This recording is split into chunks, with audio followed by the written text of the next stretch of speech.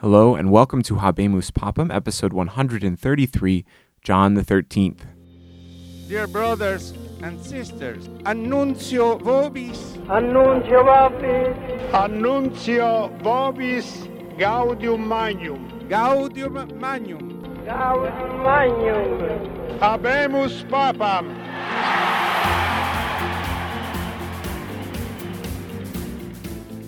Okay, so last week we wrapped up a series of 3 popes that was very confusing. We weren't sure who was the pope, who was the anti-pope. We had John the 12th, we had Benedict V, we had Leo the 8th, and today we're all going to get back on the same page, because when Leo the 8th died, the Roman people decided to send a delegation to the Emperor Otto I.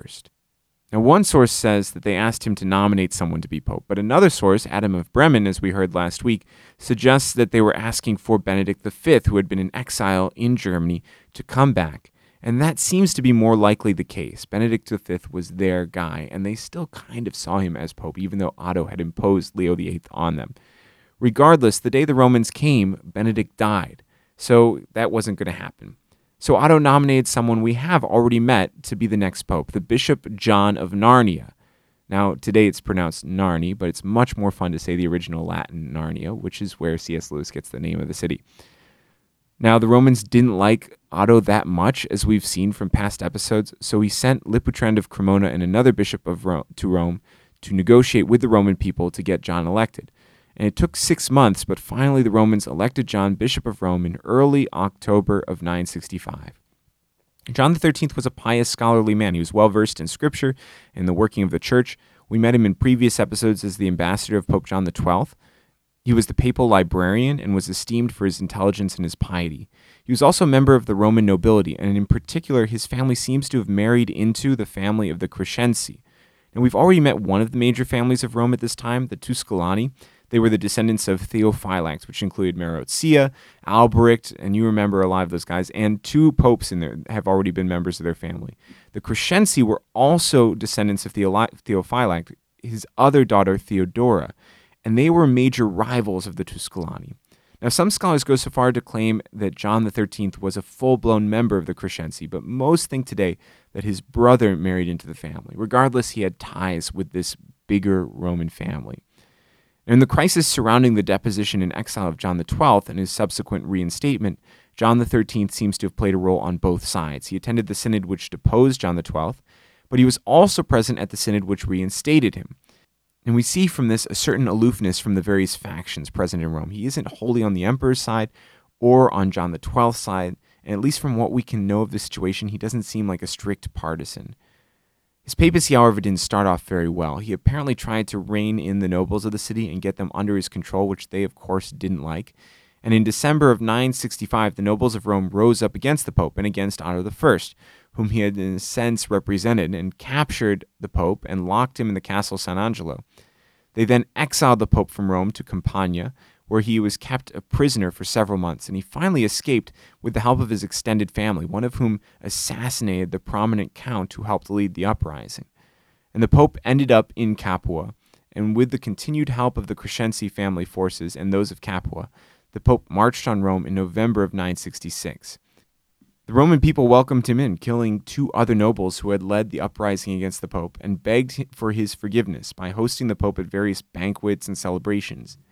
But this wasn't going to be enough. John called the Emperor Otto I to Rome to help him sort out this whole rebellion thing.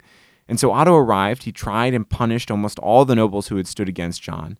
Some were killed, others were exiled, others were given to the pope to punish.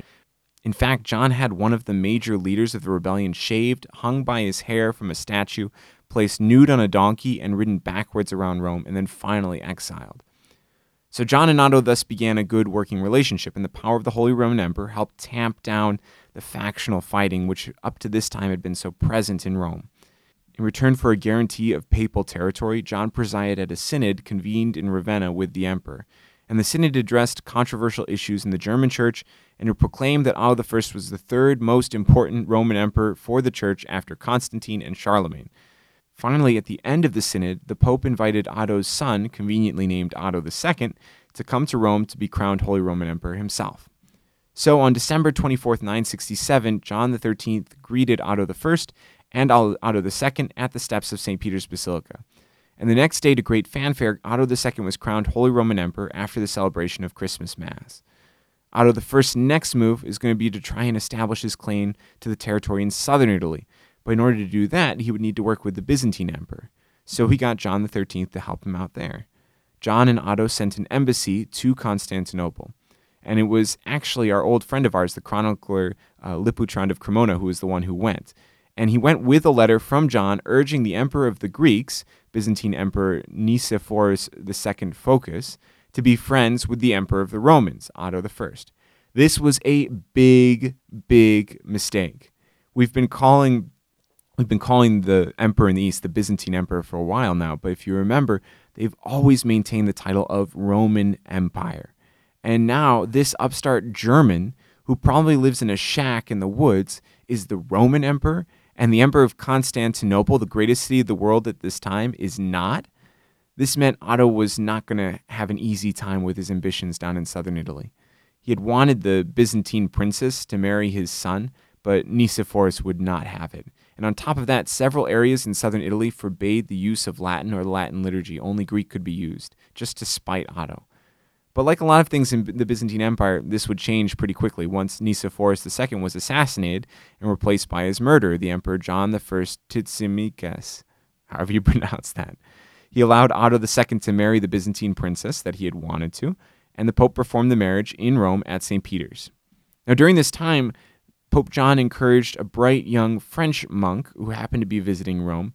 His name was Gerbert of Aurillac, and he was one of the foremost young mathematicians at his time. Gerbert had studied in Spain and had learned a tremendous amount from the great Arabic scholars present in Andalusia at the time. And so the Pope, when he was visiting Rome, spotted Gerbert fairly early on, and he suggested that Otto I recruit him to serve as the palace tutor to Otto II. Now, this is a big deal because this isn't the last we are going to hear from Gerbert of Aurillac. Otto I finally left Rome in April of 972, and not long afterwards, both the Pope and the Emperor were dead. Pope John XIII died on September 6, 972, and Otto I on May 7, 973. John XIII was buried by the doors of St. Paul's outside the walls and was succeeded by Benedict VI, and we will talk about him next time. Thanks for listening to Habemus Papam. You can check out the rest of the Catholic Bites podcast at catholicbitespodcast.com or find us on iTunes. Thank you, and God bless you.